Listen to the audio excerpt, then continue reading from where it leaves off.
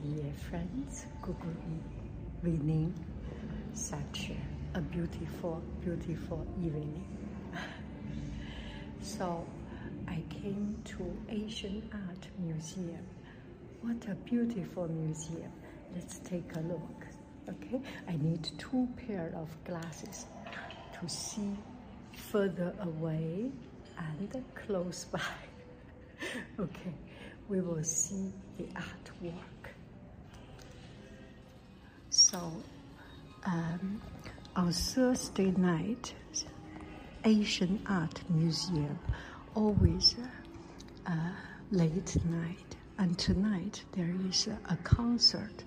So I went there to dance, and the museum closed at 8 o'clock. So I better take the opportunity to walk around. And I have seen something that is particularly interesting. Now I will take you to there. Let's first appreciate this beautiful museum. I am running out of vocabulary for words, but beautiful. It's such a beautiful place, and it's such a beautiful work by itself. And here are some modern Chinese artists' artwork. They are not very ancient. They are something like 100 years old around that time. And a lot of these artists has passed away. And these are the artists that I buy book and I watch their video. And of course, I cannot get any of their skill. I cannot reach any of their skill. But their story personally touched my heart, because I read about their book, about their biography,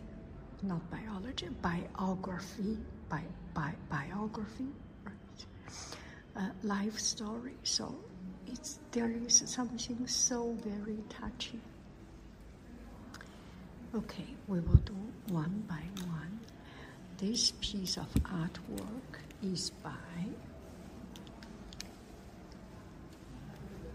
by the artist Liu Guosun. 风月对话, a dialogue between moon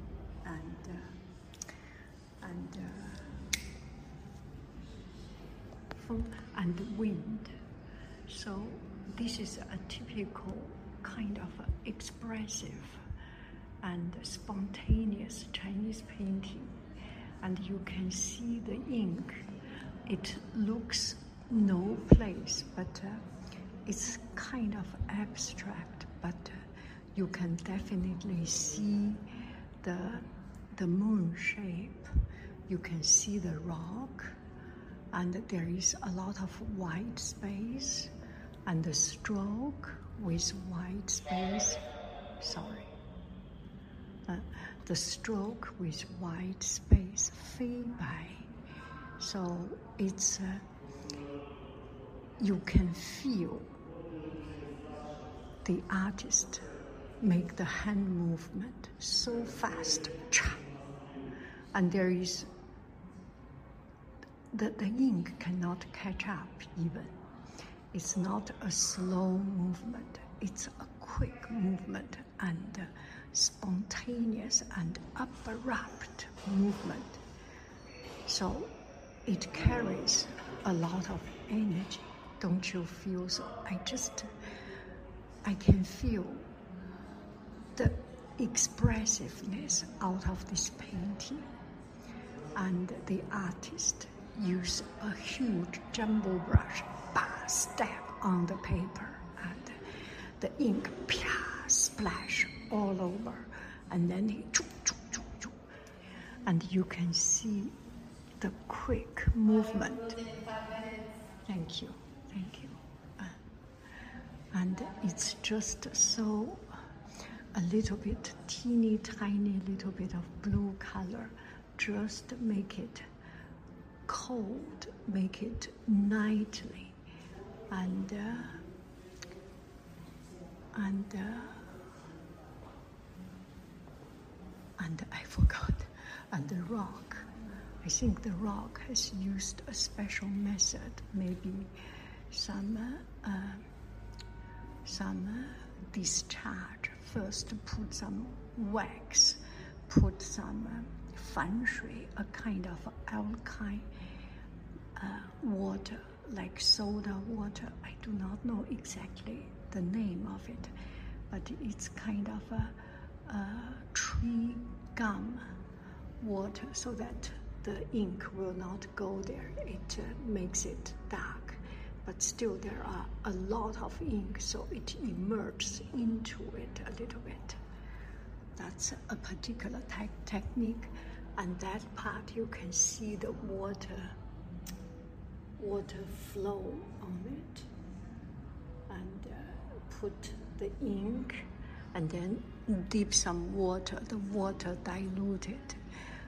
Anyway, it's so expressive. It's just, you feel open up, you feel get it out, you feel something from you just exploding out. It's flowing out. Flow is not even the word, it's just bum. Internally, some strength coming out. How beautiful, how fantastic, majestic. So this is Liu Guosong. I think I may have bought his books. You know, all these artists, they have a lot of books and collected, and they print it out into a Rongbao Zhai book, a particular collection of books. And this one is by Wang Wuxia,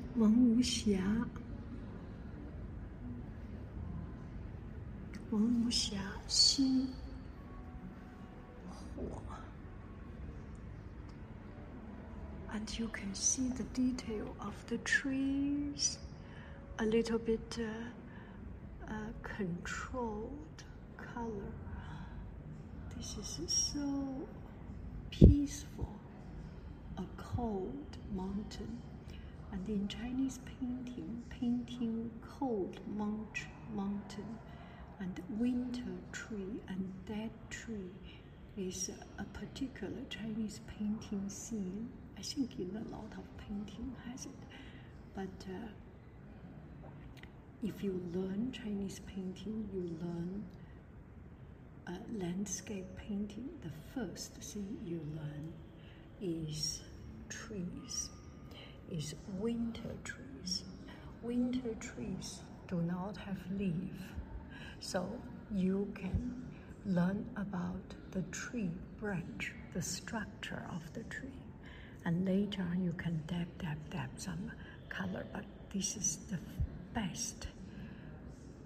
best way to learn the tree structure. And also there is a beauty of winter trees. There is a very unique, solid, and tenacious beauty of winter trees. It's cold, it's windy, it's everything dead, there is no life, but trees still stand there. And there is a particular beauty about it, and I just love to see winter trees. We may not have time to keep on looking, and here the calligraphy writing is absolutely beautiful, with a lot of strength, with the right proportion, and some large, some small, artistically balanced and varied, just fantastic.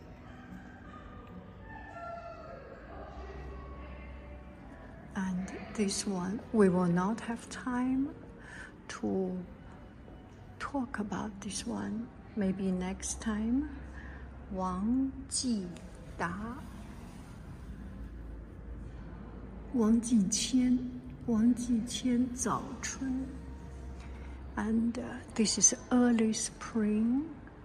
And the texture of the paper, the texture of it is by crinkling, just roll a ball, like we write an email, we write a letter, we print out something and do not feel satisfied, then we roll it, then crumble it, and then flatten it out and put in color. Such a smart way, because Chinese paper is very soft and usually is non-directional. The color, the ink goes non-directional. Maybe some go directional, but it's soft, it's long fiber. So even if you crinkle it, it will not break up. And it's a very unique and effective way to create texture of the landscape, some mountain, especially mountains, trees, and for example, some fabric. You want to make it look old, look antique style. Yeah, that's. Oh, this is so interesting. So interesting, so interesting. That little bit of black, see there, the little bit of black outline, very light, very nuanced. It really separate the layer of mountain and distinguish it. Okay, I got to go. I am sorry for the background noise. I will come another time. I got a museum membership. I always get museum membership so that I can come. I am being kicked out. I should be ashamed of staying behind.